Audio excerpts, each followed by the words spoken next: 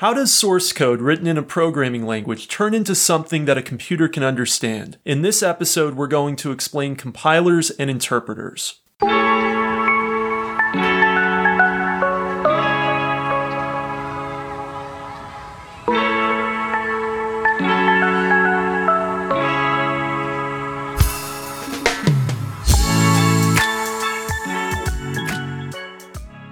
Welcome to Kopec Explains Software, the podcast where we make computing intelligible. Dave, most programming languages are written for humans, not computers, right? That's right. Most human beings want to write in what are called higher level languages, and they're called higher level because they're further away from the microprocessor's machine language. But what is machine language? And what's the slightly higher level language called assembly language that probably a lot of you have heard of before? Well, machine code or machine language is the literal binary encoded instructions that a particular instruction set architecture understands. What's an instruction set architecture? It's a family of microprocessors that all speak the same machine language. For example, the servers, desktops, laptops that you might be familiar with generally have AMD or Intel microprocessors that use x86 machine language, whereas your portable devices like your cell phone, your tablets, your game system like your Nintendo Switch might run ARM microprocessors that use ARM machine language. These are the lowest level languages that the microprocessors understand, and at their base, they're encoded in binary, which is not very readable by human beings. However, we have something to help with that. It's called assembly language. It's slightly higher level than machine language, but it really maps to it very, very closely. It uses English-like words and macros to make machine code more readable. And there's a program called an assembler that converts assembly language into machine code. So x86 assembly is going to be different from ARM assembly, just like x86 machine code is going to be different from ARM machine code. But as programmers, to go back to your question, we don't generally want to write in assembly language or machine code because the only thing you can write in those is the very simple basic instructions that the microprocessor understands. And as human beings, we want to work at a higher level. We want to work with abstractions that let us think more like humans and less like machines. But then you might ask, don't some people write in assembly language? Why does it even exist if we want to write in those higher level languages typically? Well, there are a few reasons you might want to work in assembly language. One reason is you might get some faster performance for some hand-tuned code in assembly language. There also are some situations where to communicate with devices that need very specific machine instructions, you have to actually use assembly language. But in general, assembly language is harder to read than higher level languages. It's more time consuming to write. And like I mentioned before, it's not portable between different microprocessor architectures. So if you're writing in assembly language for x86, you have to go rewrite all your code if you want to then port it to ARM microprocessors. This is where compilers and interpreters can come in. They're going to be translators. Is that right? Right. So we want to work in these higher level languages that have more abstractions. So something like a C or a Java or a Python that are easier for us to write in than assembly language.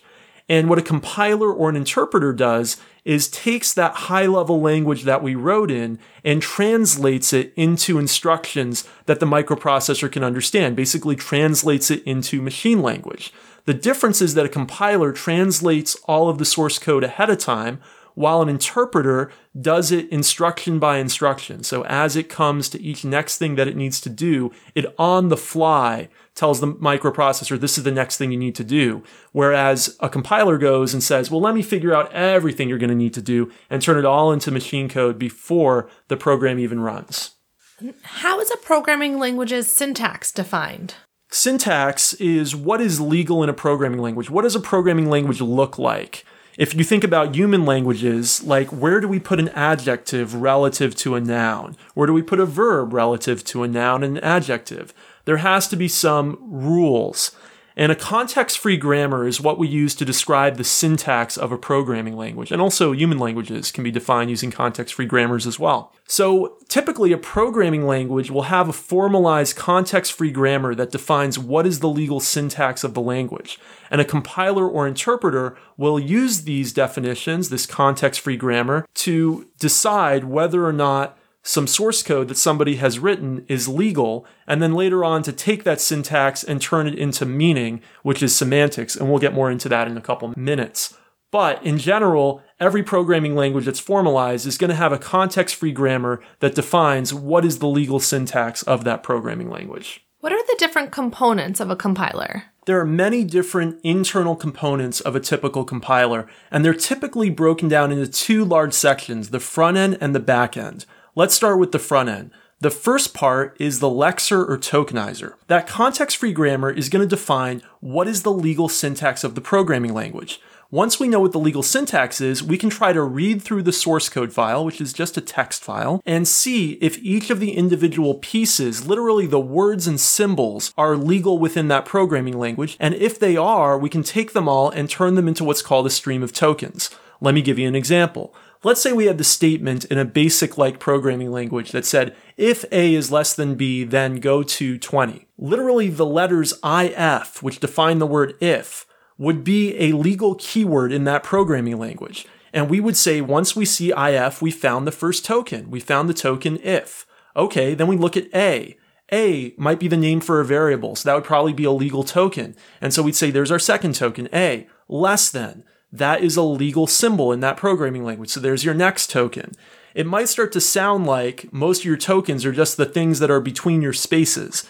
And that is pretty much what it is. As long as they're legal things surrounded by spaces, they pretty much become tokens. It's a little bit more complicated than that, but what you end up with after you go through the tokenizer is a stream, basically a list of all of the tokens that are within the program. Then, once we have those tokens and we know they're all legal tokens, they all were legal as defined by the context-free grammar, and the tokenizer made sure that they were, we take those tokens and we actually have to turn them into some meaning. All they are right now is this collection of symbols, but we want those symbols, when they're put together, to actually have meaning, so that's what the parser is responsible for doing. And this is oftentimes the core of the compiler, is really the parser. And there's many different ways to write parsers, which are beyond the scope of our episode, but basically what the parser does is it takes multiple tokens that are next to each other and says, oh, because they're next to each other, they do have some meaning. For example, let's take the phrase A is less than B, right? On its own, A doesn't really mean much. It might just refer to some value that a variable was set to. And B might be the same thing. But with the less than sign between A and B, now we have a phrase, you might say. A is less than B. That might be what we call a Boolean expression. And the parser, seeing A, the less than sign, and B, understands that when we see all of those things together, we have formed a Boolean expression. And then that Boolean expression might be a part of that if statement that we were talking about. So you can see how these start to kind of build up. We take the individual small tokens, and now we formed a Boolean expression. We combine that with some more tokens, and now we formed part of an if statement. And what you actually end up building up is a large tree, where the leaves, the bottom parts of the tree, and our trees are upside down usually in computer science, that's why I said bottom, are really those individual tokens, and the top might actually be a much more sophisticated phrase like an if statement, or even a larger whole function of the program or something like that. And we have this tree that we can go to with the most abstract meanings at the top and the most concrete fundamentals at the bottom in the leaves. And all of that together we call the abstract syntax tree, sometimes abbreviated to AST. So once we've gone through the lexer and the parser, we have an AST that gives our program some kind of meaning. We're not doing anything yet with that meaning, but we actually understand what the different parts of the program are. We've put them into a structure, which is this AST, and we can now derive some meaning from them. But now we actually have to do something to take that AST and turn it into something the computer can understand, really that the microprocessor can understand. Okay, so we have something with meaning. We have an AST. What do we do next? So the front end is usually considered the tokenizer and the parser. Once we've gotten through that, we've basically finished the front end, we have the AST. Then we go to what's sometimes called the middle of the compiler. And this can vary quite a bit from compiler to compiler. But a lot of compilers today will have what's called an intermediate code generator. They'll take the AST, turn it into some code that's not ultimately machine code, but instead an intermediary form that is actually more portable than machine code. That intermediate code might actually go through an optimizer that goes through and tries to simplify some of the expressions or remove some of the expressions or rearrange some of the expressions and statements to make the program ultimately run faster and be more efficient machine code. Then, once we have that optimized intermediate code, we go into what's usually called the back end of the compiler, which is what actually takes that code and turns it into machine code. And so that's actually something that the microprocessor itself can understand. Now, the back end might also include some optimization. So at several points in this process, there might be optimizations that are being made. And the more sophisticated the compiler, the more rounds of optimizations that are typically done. Now, not all compilers will have that middle component that we talked about. More simple compilers will go right from the AST to the back end that generates machine code. So we really could have a compiler with as simple as 3 components: the lexer or tokenizer, the parser, and the machine code generator. Why is intermediate code useful? Yeah, like I said, a lot of advanced compilers will have this middle section that generates intermediate code and might even do optimizations on the intermediate code before going to the machine code generator. One nice thing about intermediate code is that it can actually be quite platform independent. Let me give you an example. Java bytecode is a type of intermediate code. And what we can do is we can take a Java program, compile it into this intermediate code representation, which is the Java bytecode, and then any machine that has a Java virtual machine can run that bytecode. So essentially the intermediate code is making our compiled form platform independent, and then the Java virtual machine is what will take that intermediate Java bytecode and actually convert it into machine code. So intermediate code can be like a compiled form of the program that is a step above individual microprocessor architectures and can be quite portable.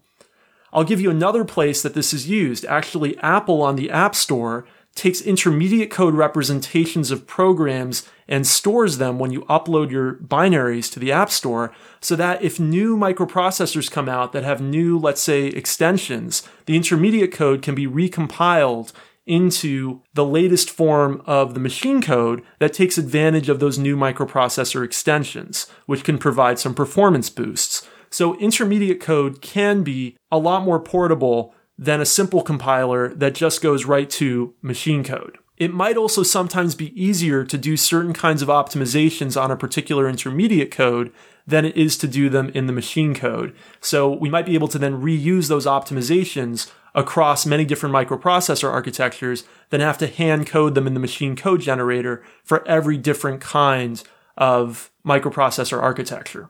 So there are many opportunities for optimization within a compiler. Typically, most sophisticated compilers will make these optimizations tunable. You as the programmer can configure what kind of optimizations you're interested in.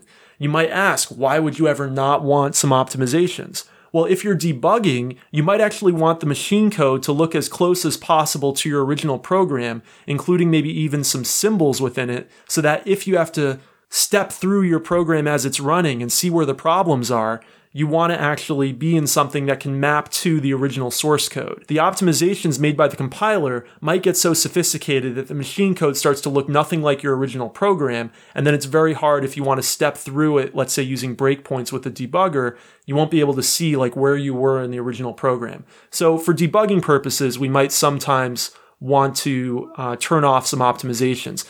The other thing is sometimes optimizations can be so aggressive that they might actually make some of our code unsafe. And we might want to turn off some of that safety because we need maximum performance, but other times we actually might want that safety. So that's another reason that optimizers are typically tunable. How do compilers and interpreters compare to each other? Compilers are typically more sophisticated than interpreters. We mentioned all the way at the beginning, a compiler takes original source code and turns it into machine code ahead of time.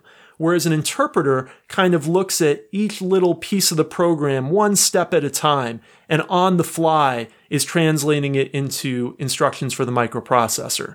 So actually an interpreter can stop after the front end and start doing interpretation. So we have still the lexer or the tokenizer, that stream of tokens gets generated. We still have the parser that generates the AST. And once we have the AST, a simple interpreter can actually just walk through the AST, look at what that meaning is supposed to make happen, and actually just on the fly say, hey, microprocessor, I think you're supposed to do this. I think you're supposed to do that. So interpreters typically can be a lot simpler than compilers. At the same time, though, they might actually have more flexibility. Because we haven't made the machine code concrete before the program runs, we can on the fly do more dynamic and flexible things. And so interpreters can support more dynamic programming languages than compilers typically can. So interpreters can be more flexible, but they also typically will be simpler and also have much worse performance on average than your average compiler because they're on the fly figuring out what to do instead of ahead of time we're doing all these optimizations and having all of our code already in machine code instead of on the fly having to translate it into machine instructions. What's a just-in-time compiler? Yeah, there's another alternative. There's actually an in-between, something that's somewhere between an interpreter and a compiler. A traditional ahead-of-time compiler takes all of the source code and converts it into machine code before the program even runs. A just-in-time compiler might actually start doing interpretation when the program first runs. And as the program is running, it'll take pieces of the program, maybe a whole function, maybe a whole module of the program, and convert them into machine code. So it's actually compiling on the fly or just in time, just as needed, right? You might say, wow, that sounds like the worst of both worlds, because we're still going to have some of the performance costs of an interpreter, and we're still also going to have all the complexity of a compiler. And that's true. Just-in-time compilers typically are not quite as performant as ahead-of-time compilers, and they typically are just as complex as ahead-of-time compilers. But believe it or not, there are actually some advantages. One of the advantages is we can have our code be transmitted from machine to machine in some intermediate form, so it's portable, just like they do with Java bytecode in the Java virtual machine, for example. Another advantage of just-in-time compilers is they can actually do some very unique optimizations, some optimizations that ahead-of-time compilers can't do. Here's what they are. Because the code is being compiled on the fly as the program is running, the just-in-time compiler can actually look at what parts of the program are the most performance intensive, what parts of the program are being used the most. And it might be able to do some unique optimizations because it knows that certain parts of the program are run certain ways. For example, if it observes that there's a certain function that's never used, it might need to never actually compile it, which might actually save on some code size situations or memory situations. It might also observe, well, there's only certain kinds of types that are going through certain functions, but the function was built to be generic enough to support many different kinds of types. There might be some unique optimizations it can do through that observation that ahead-of-time compiler could never have seen because it never sees how the code is actually used. It just has to guess how the code is actually going to be used. So just-in-time compilers can do some unique optimizations. There can be some limited areas where they're actually going to outperform ahead-of-time compilers. In general, though, on average, just-in-time compilers don't perform as well as ahead-of-time compilers for the same programming languages. But again, they have some of these advantages, kind of best of both worlds, that come into play. So they can be very useful for more portable languages and also for some very specific performance scenarios. Speed-wise, how do interpreters compare to compilers?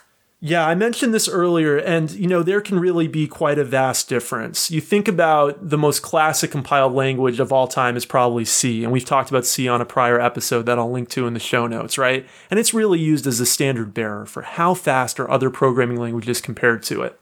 Some of the most popular interpreted programming languages today are Python and Ruby. Python and Ruby, when running actually pure code, can be as much as 50 to 80 times slower than C. And what do I mean by pure code?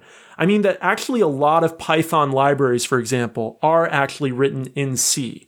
And so for performance reasons, you're writing your high-level code in Python, but that Python is actually calling a library that was written in C that is way, way faster than it would be if it was written in Python. So a lot of times when you're writing programs in Python, you're actually running a lot of C code. But that said, if you're writing pure Python or pure Ruby that's not using libraries that are written in C, it can be 50 to 80 times slower in a lot of benchmarks than C is. So there can be a vast difference between compiled languages and interpreted languages on average. That said, of course, there can be a poorly written compiler that performs worse than a very well-written interpreter.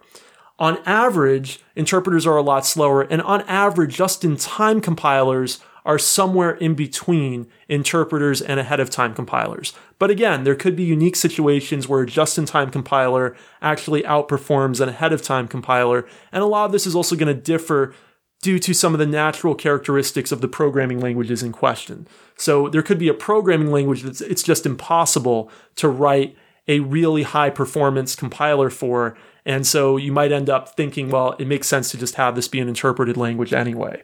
So it really can differ quite a bit from language to language, but if we're going to talk in really broad strokes, yes, on average, interpreted languages are significantly slower than compiled languages.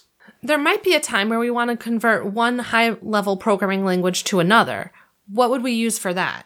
Yeah, there is something else. It's called a transpiler. What a transpiler does is it takes one high-level programming language and converts it into another. And you might wonder, why would you want to do that? There's actually a lot of good reasons you might want to do that. One reason is that saves you from having to write the backend and the optimizers. Let me give you an example. Maybe you have a programming language like Chicken Scheme or Vela or OpenDILLON. All of them have transpilers that transpile to C. They're basically using C as their intermediate language. So they only have to write the front end. They only have to write the tokenizer and the parser, and then they generate intermediate code that really is C. Then that C code can go into a traditional C compiler. And those C compilers might have 30, 40 years of engineering work that's gone into them. And then they can actually compile that C code to machine code with all of those great optimizations that are built into those compilers. So it actually makes your job as a programming language author much easier if you're transpiling to C, because you don't have to write that huge backend and write all those optimizers quite as much as you would if you were going to write the whole shebang yourself. It also might make your programming language more portable, because by transpiling to C, now any microprocessor architecture that has a C compiler can actually have your program compiled for it. So you're going to gain some portability as well. There's other reasons you might want to have a transpiler. A lot of programming languages like Dart, Clojure, CoffeeScript, even C and C++ have transpilers that transpile to JavaScript. Why JavaScript? Well, JavaScript is the language of the web. It's the only programming language that every web browser has an interpreter for built in. And so if you want to make your programming language able to run within a web browser, you need a transpiler that takes it and converts it into JavaScript. So there are many reasons that transpilers can be really, really helpful. They also simplify the creation of a compiler for a programming language author. Dave, why don't we summarize now? Absolutely. So a microprocessor understands machine code, and a compiler or an interpreter is a way of taking source code written in a high-level programming language and turning it into machine code. A compiler typically does all of that work ahead of time, whereas an interpreter goes piece by piece of the program and does it on the fly. A compiler is going to have many different phases. The front end is composed of the tokenizer, which gets a stream of legal tokens from the source code, and the parser, which converts that into something with meaning, which we call the AST, which has all of the meaningful parts of the program developed into a tree structure. From there, we might go into an intermediate code generator that'll develop portable intermediate code, which could have some optimizations applied to it. That we might call the middle of the compiler, and then the back end of the compiler takes that and turns that into machine code and might do further optimizations. An interpreter is typically much simpler. It's just going to have the front end, and then it might actually walk through the AST, or it might do something a little more sophisticated than that, but it's not going to have all of the different parts that a compiler does. Typically, interpreters are going to be much slower than compilers. There is an in-between. There's what's called a just-in-time compiler that will take parts of the program and compile it on the fly as the program is running while starting out as an interpreter. So there are many different pathways for a program to go from source code to machine code. And there are many different trade-offs between these different pathways. If you're a programmer and you're interested in learning more about this, I'm going to recommend a book to you in the show notes called Crafting Interpreters, which gives you a step-by-step guide to writing your own interpreter without doing it with a lot of the academic speak that you might find in some of the textbooks in this area. There are some classic textbooks in this area. The most famous one is called the Dragon Book. But for most people, most programmers even, I think Crafting Interpreters is a lot easier to digest. At the time that we're recording this episode, there's a war and humanitarian crisis going on in Ukraine. In the show notes, we're linking to some humanitarian organizations that you can donate to help with the situation. Thanks for listening to us this week. Rebecca, how can people get in touch with us on Twitter? We're at Kopec Explains, KOPECEXPLAINS. Don't forget to like us or subscribe to us on your podcast player of choice, and we'll see you in 2 weeks. Bye.